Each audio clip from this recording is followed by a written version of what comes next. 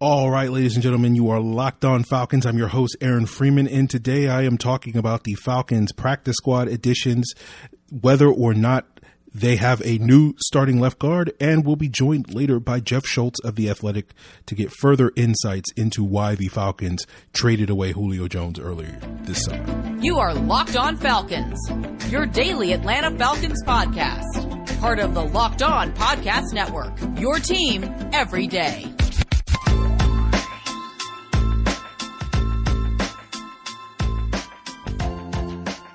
So, guys, you know me. I'm Aaron Freeman. Been covering the Falcons for many years, formerly at FalcFans.com, RIP.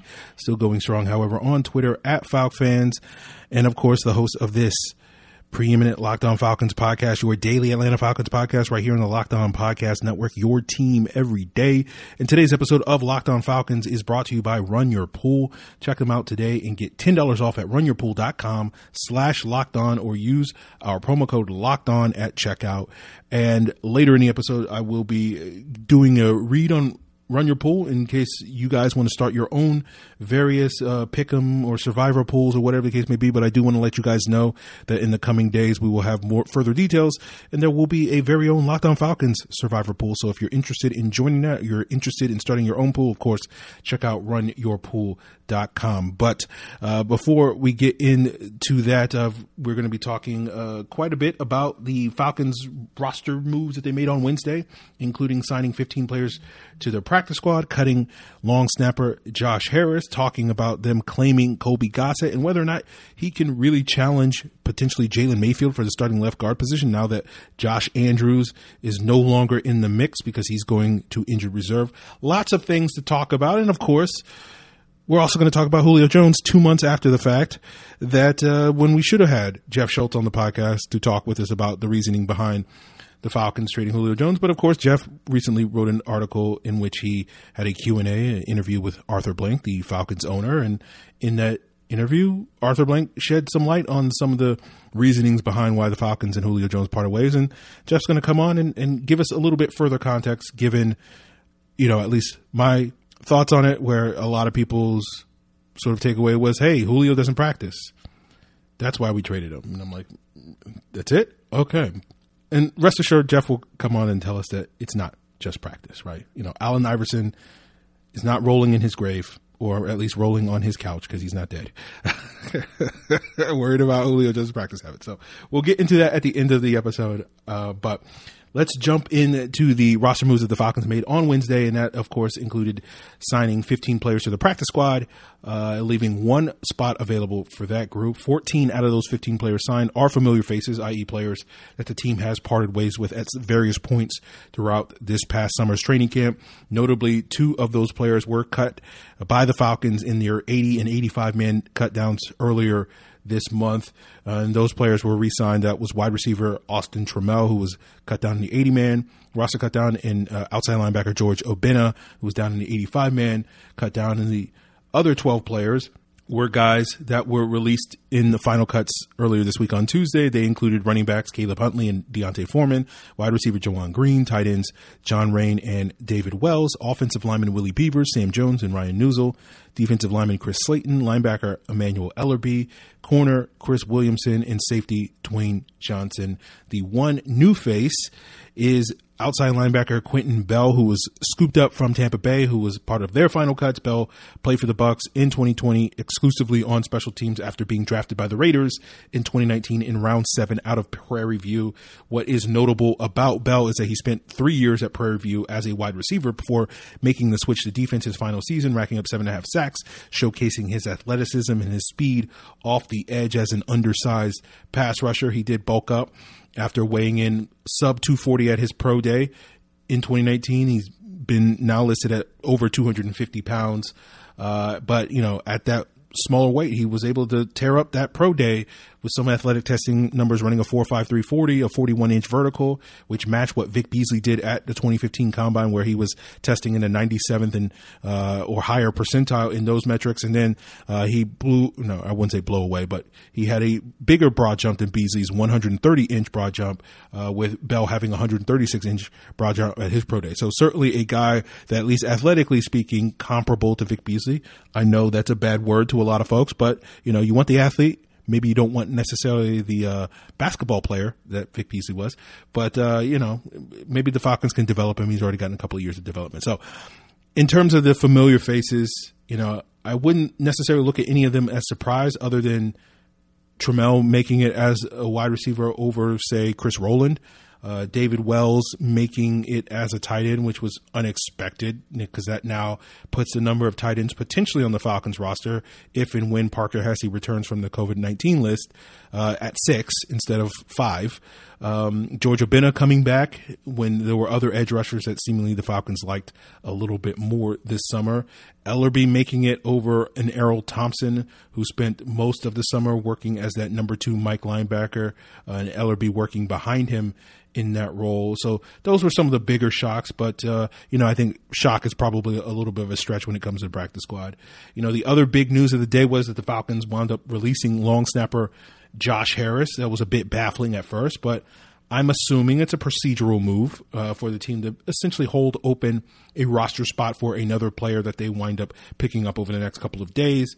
It certainly can't be possible that the Falcons are looking to replace their long snapper that has essentially been perfect for the last 8 consecutive years and basically is making barely more than the veteran minimum, because it's not going to really save them a significant amount of money by cutting him. But, I think this move signals that there is more roster shuffling on the horizon. And for the record, I do think my best guess is that the last practice squad spot is probably being reserved for Felipe Franks, where the Falcons are just kind of holding on to him so they maximize the chances that he clears waivers. Once, a couple of days from now, every other team is basically done, adjusting their roster. So that's my suspicion, but we'll see how that plays out. And I think, this is a testament to sort of getting a little bit more of additional time between the end of the preseason and week 1, where essentially, because practices for week 1 won't really begin in earnest until next week, you basically have 4 or 5 days over the next couple of days over the weekend to kind of shuffle your roster. And you're seeing teams do that by cutting some of these veteran players and trying to get guys to clear waivers. And basically, teams are afforded that if you're one of the 30 teams, which includes the Falcons, that aren't playing on Thursday night next week.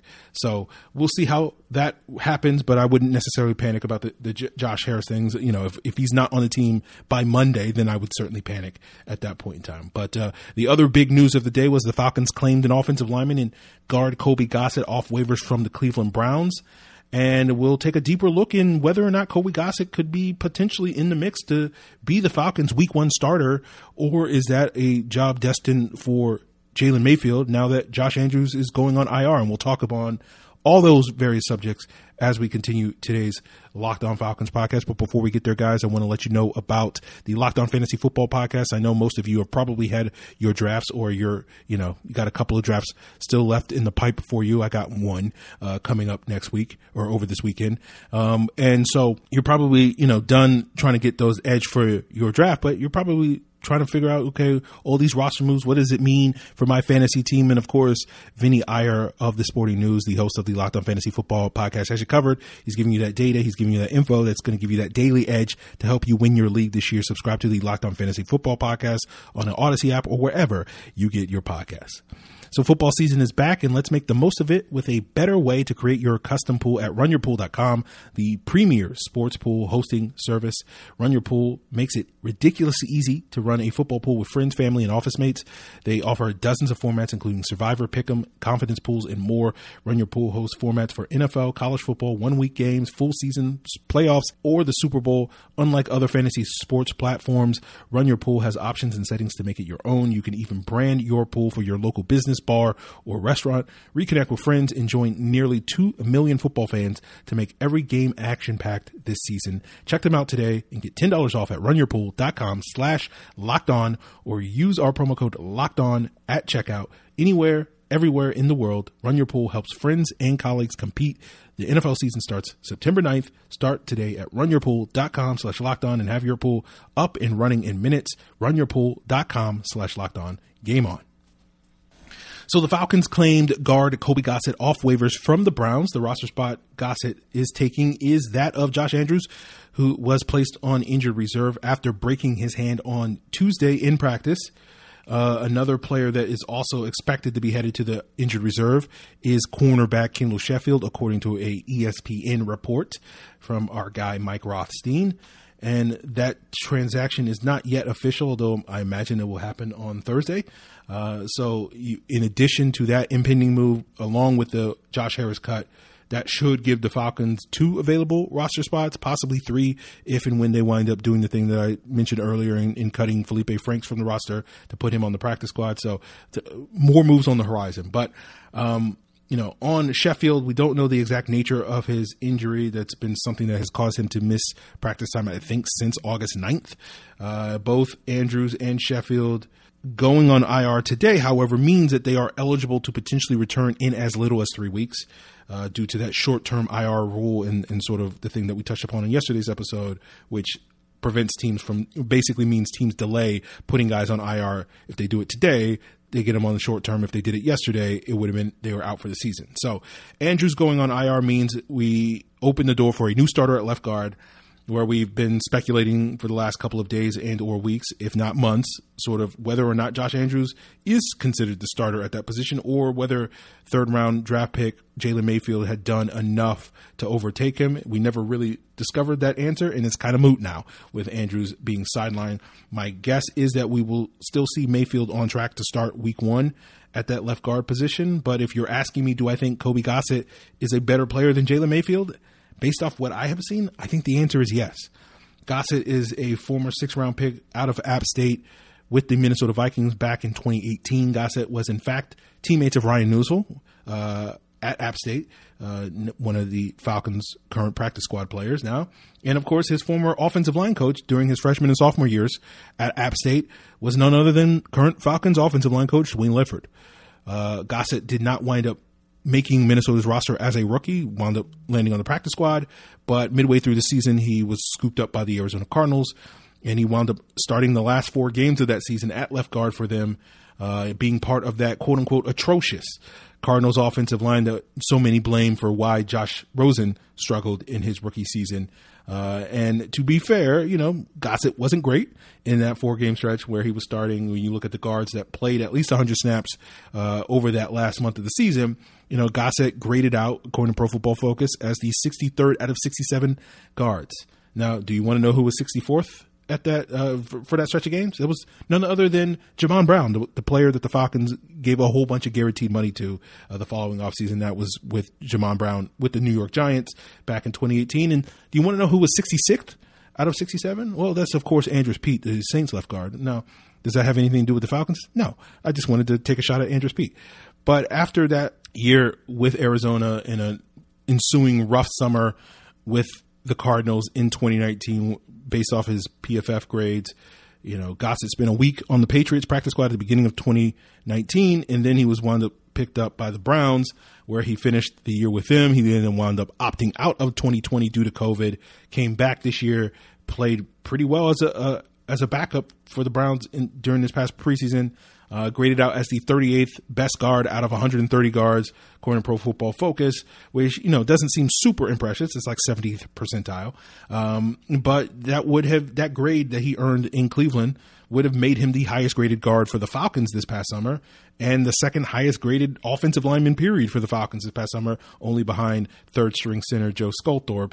So while Gossett is not an elite athlete, he certainly has more than enough athleticism to fit well into this outside zone scheme, which is the exact same scheme that he played at App State, and the same scheme that Minnesota and Cleveland utilize. Unlike other Falcons offensive line, we talked about this a week ago when we talked about Willie Wright's release, the guard. Gossett doesn't have short arms, so that shouldn't be a major issue for him like it potentially could be for several other interior offensive linemen for the Falcons. He has that trademark mean streak that this coaching staff is very much attracted to. And you probably may remember him from last week's game where he was the guy that hustled down the field and recovered that fumble after Kobe Jones's interception and showed some hustle there. So for me, when I look at a player like Kobe Gossett, he checks all the boxes that I want to see in terms of a potential Falcons starting guard, in terms of being a potential upgrade over someone like Jalen Mayfield: athleticism, arm length, scheme fit, the ability to hold up better in pass protection. since I thought in that Browns game, at least reviewing the game, you know, he held up reasonably well going up against Marlon Davidson in the first half of that game.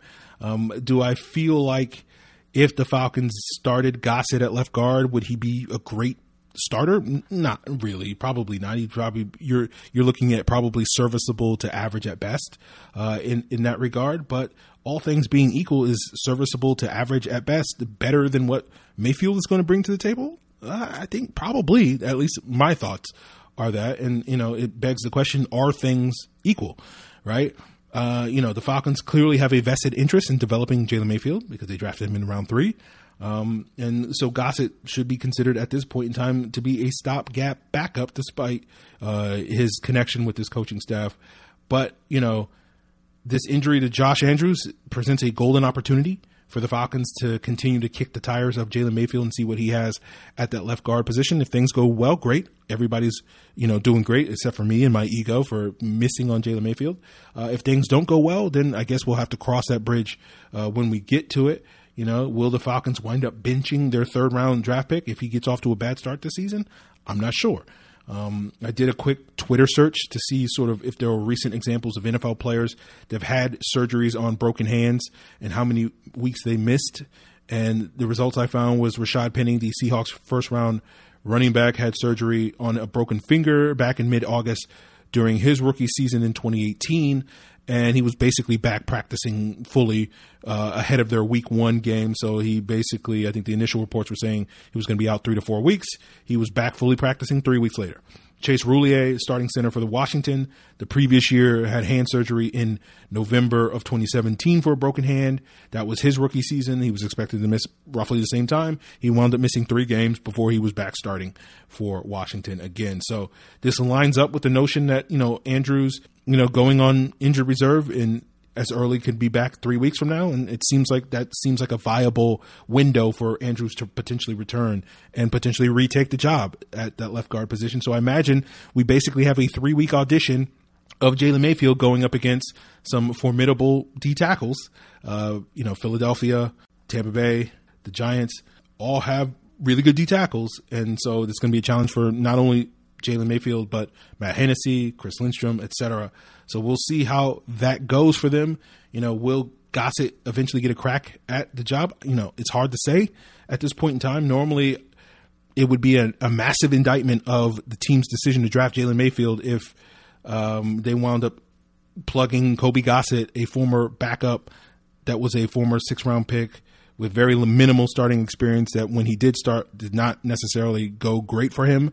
If they wind up, you know, over the next week or so, decide he's going to be the starting left guard over Jalen Mayfield, that would be a massive indictment of that Mayfield pick. And I don't necessarily expect Arthur Smith and company to make that indictment.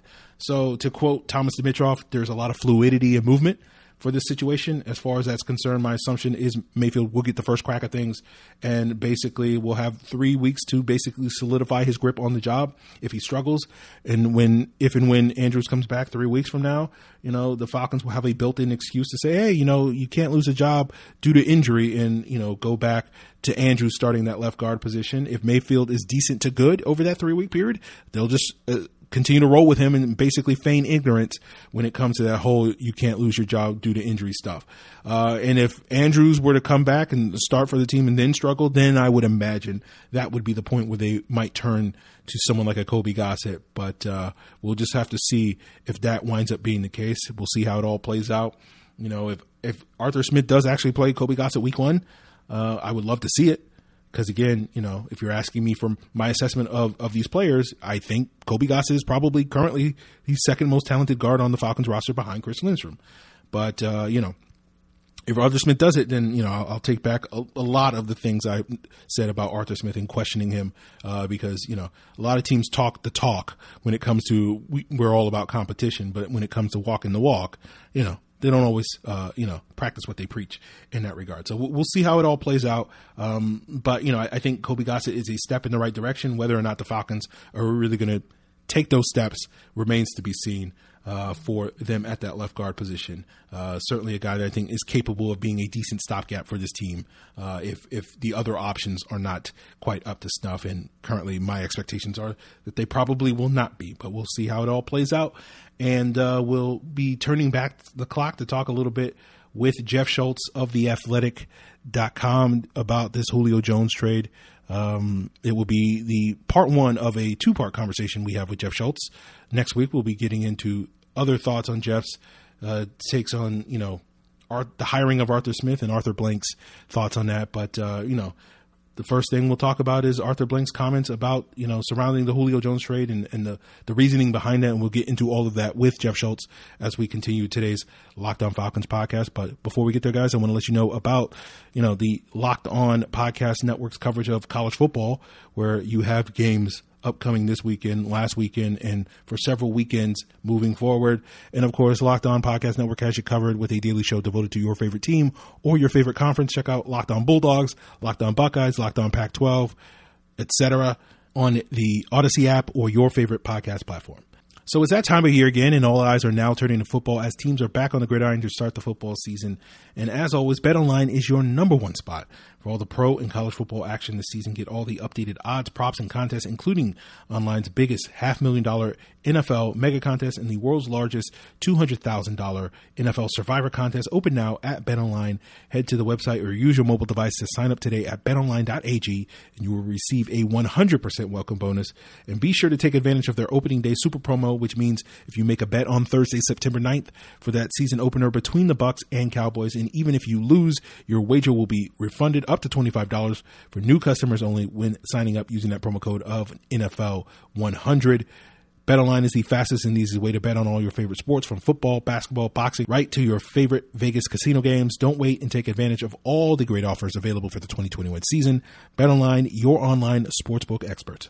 So today's episode is also brought to you by Rock Auto, where ever increasing numbers of makes and models, it's now impossible for your local chain auto parts store to stock all the parts you might need. Why wait while the person behind the counter orders the parts on their computer when you already have a computer with access to rockauto.com at home or in your pocket? Save time and money when using Rock Auto. You'll spend up to twice as much for the same parts when you order from that chain store or car dealership. Meanwhile, Rock Auto's prices are always reliably low for every customer. Rock Auto is a family business serving do-it-yourselfers for over 20 years. They have everything you need, from brake parts, tail lamps, motor oil, even new carpet. Go explore their easy-to-use website yourself today and find a solution to your auto parts needs. Go to rockauto.com right now and see all the parts available for your car or truck. Right, Locked On in the How Did You Hear About Us box so that they know we sent you. Amazing selection, reliably low prices, all the parts your car will ever need. rockauto.com. All right, ladies and gentlemen, you are Locked On Falcons. And of course, I am joined by an illustrious guest, none other than Jeff Schultz of The Athletic. He covers all the Atlanta sports teams and is covering the Falcons quite a bit these last couple of days. He had an opportunity to sit down with Arthur Blank, seemingly in the sort of annual interview that he often gets with Arthur Blank, and giving us some insights and some access to the one guy in the Falcons organization that cannot be fired, has ultimate top security in Arthur Blank, and get his thoughts on, things that have gone on in the Falcons organization these last couple of months with the Julio Jones stuff and some of the things involving his expectations for this team, and sort of maybe if he deserves some of the criticism for some of the struggles that his teams have undergone in recent years. And of course, you can find that article over at The Athletic. But Jeff, welcome back to the show, my friend. Thanks for having me, Aaron. I got to say, I'm a little disappointed, though, to start. Why's that? Well, I mean, the people listening to this can only listen on the podcast. I can actually see you on the screen here. And I fully expected you'd be wearing your Julio Jones jersey on this interview. Look, I have the cape that has Julio Jones is off screen, so okay. I decided it wouldn't be professional of me to put that on for this interview. But for me with the Julio Jones stuff, let's start there. I just trying to get an explanation on this, and I know this for a lot of people. They've kind of moved on over these last couple of months, but hopefully this will be the last time we really talk about it in earnest until years from now. But I get the sort of sense that Julio was unhappy and you didn't want to necessarily have a player that was unhappy in the locker room sticking around. I get that. Why exactly Julio Jones was unhappy, I didn't get the sense from your conversation with Arthur Blank that he shed any particular light on that. And so I'm kind of content to wait the 8 or so years it's going to take before Julio Jones decides to spill the tea on somebody's podcast after he gets inducted into Hall of Fame. But I also understand the consequences of losing. People lose jobs, right? The coach loses a job, the GM loses a job, and certain players like Julio Jones loses the job. And if you want to sit here and say Julio Jones was a headache that the team didn't want to deal with, it became less palatable because the team is not as successful as they were in previous years, that's fine. But I feel like from the Falcons side of things, they've had a couple of months to get their story straight. And it sounds like if Julio Jones was the headache, it was because he didn't practice enough. I'm just kind of like, really, that's it? I feel like this is the perfect time to insert that Allen Iverson soundbite. But like, is that really what it boiled down to? Like the Falcons are like, hey, practice. Not at all. Not at all. I do think, like when I went into the Arthur Blank interview, I did not really, I expected to bring up the Julio Jones thing. I didn't expect him to say as much as he did because he really did go further than he went and the little press gathering he did when training camp opened when he said he was disappointed. He did go further, though. I thought when he referenced, I think his quote was Julio's ability or willingness to practice the way he did early in his career was different. And he said there were some people in the building who that had an effect on. That to me was sort of the core, oh crap, this isn't just about practice quotes. But I have to be careful how I word this, Aaron, because, in my business, there are things you hear and even to some degree things for a while, but you can't really write because nobody will go on the record about it. I feel a little looser saying some things around the edges right now, I guess, since we're way past it. I don't think it's really unethical, but I can tell you this. I think I probably first wrote during the season last year that I thought the Falcons should explore trading Julio Jones. And of course I got jumped by people for it. And then we brought it up again, I think in March or April. And then Tori and I had a source story, I think in May or something. This goes way deeper than practice. And I was hearing, again, I can't quote anybody or I would have gone hard with it several months ago. I was hearing late last season or immediately after last season that Julio wanted out. I mean, trust me, I talked to a lot of people and everybody would say, yeah, that's what I've heard too. Or yeah, I'm pretty sure that's true. But I could never get anyone to either go on the record with it or even allow me to use them on background. Basically, and this is the thing, a lot of times people who aren't in a mainstream media job, like there are a lot of blog sites out there that I guarantee you would have written 100 things that I've known for a while. But in my profession, in any place I've always worked, you either need people to go on the record with it, or if you really, really trust them and know what they're saying is accurate, you can quote them on background and with the hope or expectation you're also going to get it confirmed by somebody else, basically, if that makes sense. And for a long time, I've known, certainly since I would say late or even after last season, Julio Jones was unhappy and wanted out. I've known even longer than that the relationship between the Falcons and Julio Jones was not what it was, let's say, 3 years ago. Arthur Blank referenced the contract, I think, in 2019. Really, and I think I had written this, it was either in April or May, I heard that the relationship really had been strained since the year before. As you remember, that was the year where Julio, I think, had 3 years left on his contract. The Falcons had already budgeted to redo his contract the following offseason with 2 years left. And Julio all of a sudden said, I want a new deal now. And I think it was actually 2008. I know it was 2018 because I broke that story right after I went to the Athletic, which the AJC wasn't very happy about. They thought I was sitting on the story, and I swear to God I wasn't. I just happened to find out about it. And the Falcons maintained they weren't going to redo the deal. Finally, I don't know if you say they buckled, or Arthur basically said just give him a couple million up front. So they moved like $2 million of his $3 million, whatever it was, of his salary up front into a bonus, with the promise to redo his deal the following year. But from that moment on, so now we're really talking 2018. We're talking 3 years ago. The relationship was never the same, okay? And the cap situation, because of little moves like that, was going to get worse. And look, you hear a lot of things. I can't tell you what's true, what's not true. I had people tell me things that Julio became more focused on certain statistical achievements, okay? Not necessarily 80 catches a year on it, but just like certain statistical achievements than he was doing for the greater good for the team, which doesn't mean he wasn't going to try to play hard. Julio played hard all the time. He played hurt a lot. But I think maybe not just on game day, but the whole picture and try to do things to help the team or whatever. I heard that he really was upset. Can't remember. You might remember when Matt got his deal. I heard he was upset that Matt got his deal before Julio got his deal. I mean, and this would all kind of be in sort of the same time period. And then let's face it. I mean, 2016 was their opportunity to win a Super Bowl. 2017 was still a good year, and then things slid. And for a guy who is late in the later stages of his career, and you're facing a rebuild with a new coaching staff, this isn't just on Julio. This is any veteran player of his stature. They're going to say, look, I want one more chance to go to the playoffs. I want one more chance to win a Super Bowl. You could be optimistic and say, well, that could be the Falcons this year, next year.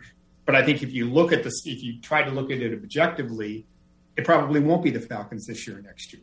And so if you're Julio, you probably want to go to a team with a chance to win another Super Bowl. Now, is this all on Julio who asked to be traded? No, absolutely not. I think I shouldn't say I think. I know on many levels that while Arthur Smith is an offensive coach, and I'm sure was fascinated by the idea of an offense with Julio Jones and Calvin Ridley and Kyle Pitts, which was all over social media, after the draft. And I myself thought it was never going to happen. I firmly believed that they were going to trade him. And I might have mentioned that in a couple of tweets, maybe even a column, but I basically stayed away from it because I was waiting to see what they were going to do. But I never, ever thought those three were going to play together. And part of it wasn't just because of the Julio grumbling that I'd heard about, but part of it was I never thought Arthur Smith wanted him. And he might deny that on the record. Terry Fontenot and the organization might deny that on the record. But think about it. And by the way, they have the same agent, okay? And I'm sure I wrote this one time. Jimmy Sexton, who's Julio Jones' agent, is also Arthur Smith's agent. So it's not like Arthur Smith came into the situation completely blind about what was going on, okay? But if you're Arthur Smith and you're coming to a brand new franchise and you are trying to set a new agenda, set a new work ethic, a new way of doing things. Nothing against Julio Jones, the great Hall of Fame wide receiver and one of the greatest players I've ever seen play. And I covered Jerry Rice too, and he's in that category to me. Nothing against him, but you don't really want that kind of player around at this stage of the development of the Falcons. And frankly, he's a little bit of a luxury item you can't really afford. And because of the cap situation that they were inheriting that was going to take at least 2 years to get out of, why wouldn't it would seem to behoove them to move away from that deal now, since they'd already obviously had committed to Matt for at least one more year, potentially two, but at least one. You might as well get out from one of the contracts now, suck it up, take the dead money now, but next year you'd be out of it. And so, long story short, and I think actually in the Q&A I did with Grady Jarrett the other day, he actually, I think at one point in that Q&A, he said something like, I think it was, both sides kind of really wanted to end it. And I don't even remember, I think I asked him, what do you think about the whole Julio thing? And I just kind of left it up to him. And that's what he said. And so, I don't know if that answers your question or if that's more than you expected, but I'll just say this. Like I said, I think Arthur said, I didn't go to that interview expecting to go deep with Arthur on Julio. I knew I wanted to ask him again because I didn't think he was really pressed on it too much at the start of training camp. But I did not go into the interview expecting to lead the column with Julio. I expected to lead the column more with legacy and where does the franchise go from here? And does he see himself selling the team and stuff like that? Other stuff that was in there. But the Julio stuff to me was just the most riveting of all the stuff. Fair enough. All right. Well, your answer answers questions, but it still leaves unopened questions in terms of what exactly led to this where, again, like 3 years ago, it seemed all hunky-dory, and then I guess money became sort of the catalyst for things to go right. I really think the only one who really knows the answer to that question is Julio. And I'm not even sure Julio knows the answer to that question. And, you joked earlier about maybe it'll all come out 7-8 years from now when he writes his autobiography. He's not the type who's ever shed anything about his personal life. This guy, like second to Derek Jeter in terms of a superstar who holds things close to his vest. And God bless him for that, but there are people in that building, I can tell you, and Arthur's pretty much said it on the record, Arthur Blank said it on the record, who will tell you Julio changed. It's that simple, that he changed from their perspective.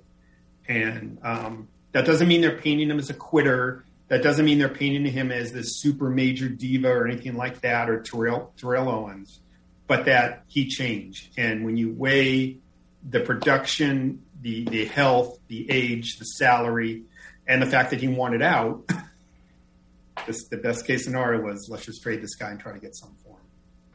Yeah. I get all that. I get it. Look, I've covered a lot of teams in 3 different cities and covered a lot of superstars. And every time this happens, someone's always saying, but why? Sometimes this stuff just happens, okay? And I covered Joe Montana, Bill Walsh, 2 of the all-time greats at their respective positions, head coach and quarterback. And by the end, they didn't like each other very much, okay? Why? You guys are winning Super Bowls. Just shut up and move on. It just happens. And egos get in the way and people change and stuff just happens. That's all. That's fair. I will let it go. I will. No, you won't. You'll keep it up. You'll bring it up next time I'm on it. No, I mean, I have thoughts. I have additional thoughts, but that I will probably leave it off of a podcast and we can talk about it at a later time. Next time I'm in Atlanta, we can get a beer or something. And we can talk about it. But let the listeners know, what you got going on at the Athletic and what you got coming in the next couple of days. Well, we've got as we're taping this, I've got the Arthur Blank Q&A online now. I'll have the first weekend predictions leading into the first college football week. I'll be at the Georgia Clemson game. And then next week, I'll probably kick it off with a Matt Ryan column going into the opening of the NFL season, and probably 1 or 2 other things during the week. And then I'll be there at Mercedes-Benz on Sunday to see what the show looks like. Jeff, again, I appreciate you joining me and placating my Julio Jones Did I make you issues? Did I make you feel any better? I sense I really didn't make you feel any better. You made me feel fine. Okay. My issue is not with the Falcons' decision. My issue is all my issues are basically dealing with fans and how they react. Well, to the Falcons. Yeah, you're you know how that works. So that's a whole nother podcast. Yeah, I'll let it go. I'm letting it go. I'm going to let it go. So we'll see. We'll see how it goes. I'll say this: sports fans are passionate. They love their teams. They love their guys. And when something goes wrong, many want an easy answer and somebody to blame. So sometimes it's the manager who screwed up the bullpen. Sometimes it's, the player who should have done this or the coach who should have done that. And more often than not, it's the columnist who wrote something. So I try to filter all comments on columns or Twitter through that filter. and I'll respond as long as they're not calling me multiple names. But I guess my last question is, Jeff, why do you hate the Braves so much? I don't know. I wake up every morning and I hate them. There's really no. It goes back to when I was 2 years old and grew up in West LA. And I woke up one day and I said, I want breakfast. And by the way, I hate the Braves. And my mom's going, what? That's really a great jumping off point for this podcast. There you go. All right, Jeff, I really appreciate you joining me and talking with me about this stuff. And I look forward to our future conversations. Sounds good. Anytime. Hopefully, there'll be a couple of wins. Yeah. We'll get an opportunity to talk. You still never had me on after a win. But we'll see.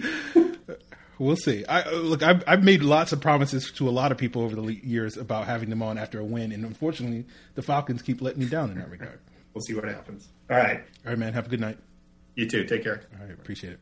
All right, guys, there you have it. Jeff Schultz of The Athletic. Appreciate him for coming on and exercising some of those Julio Jones-sized demons from me. That thing at the end, I'm not anti-fan. It's just been a tough 18 months, and there's certain things I just don't have that much patience for anymore, and it's basically fans being homers and then trying to pretend that that's not what they're being and trying to be like, no, this is actually my actual opinion, and today with hey, practice, and it's like, really, this is the hill you're dying on. This was the deal breaker for you. And so that for me, it was just one of those things that to me was what I wanted to call out. But we'll move on. We'll minimize how much we talk about Julio Jones. I can't promise that we will never bring it up again on the podcast because again, if the Falcons struggle to generate explosive plays, I'm going to be like, this was kind of an outcome here, but we will probably try to do our best to not bring up Julio Jones that much on the Locked On Falcons podcast. But I still, as I said to Jeff, I still have lots of thoughts on this subject, and so if you want to hear those thoughts on this subject, maybe you can invite me on to somebody else's podcast. And of course, you can hit me up on Twitter at Locked On Falcons, on Facebook at Locked On Falcons, or you can send an email to lockedonfalcons@mail.com. And if you're out there being intimidated, like, oh, there's no way that Aaron will do my podcast because I only get 5 people listening to it. And I'm like, no, man, 99% of the time I do not turn down anybody's podcast. So if you want to have me on to talk about these things, I'm more than willing to do that. So that is that. We will have another conversation with Jeff Schultz. This wasn't the only thing we talked about on today's episode. We talked about some of the other topics, bringing up sort of the expectations on this team and the decision behind Arthur Blank hiring Arthur Smith. And that's something that we will get into next week on the show, where Jeff will be a guest on the podcast. And that will be sort of a continuation of several episodes that will be starting tomorrow with another guest, where basically over the next week, you guys are going to get several guests coming on the podcast to give their thoughts and expectations on this Falcon team. And tomorrow's episode will feature Maria Martin of 11 Alive Sports down in Atlanta and giving her thoughts on this Falcons team and what these expectations should be for them. So definitely check that out for tomorrow's episode.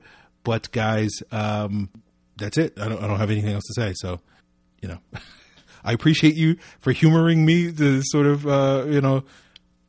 quote unquote, wrap the Julio conversation this late in the process. But hopefully we'll be moving on from that, at least on Locked On Falcons. But, if the Big Bad Bird Blog podcast is out there wanting me to come on, then by all means, I am all ears on that. And you guys know where to hit me up for that stuff. But before we duck out of here, guys, I do want to let you guys know about the ongoing series here on the Locked On Podcast Network covering all the other NFL teams while I'm going to be previewing the Falcons season. What about the other 31 NFL teams in addition to the Falcons, as well as every division? Of course, the Ultimate Season Preview 2021 here on the Locked On Podcast Network has you covered. You can search for it on the Odyssey app or your favorite podcast platform. If you're not subscribed to it, just go search for Ultimate Season Preview 2021. The Locked On Podcast Network's experts, including myself and others, the Odyssey experts like Ross Tucker and Jason Lockenfora, are on that show giving you their insights into all 32 NFL teams, all the divisions. So check that out, again, on the Odyssey app or wherever you get your podcasts. Appreciate it. Till then.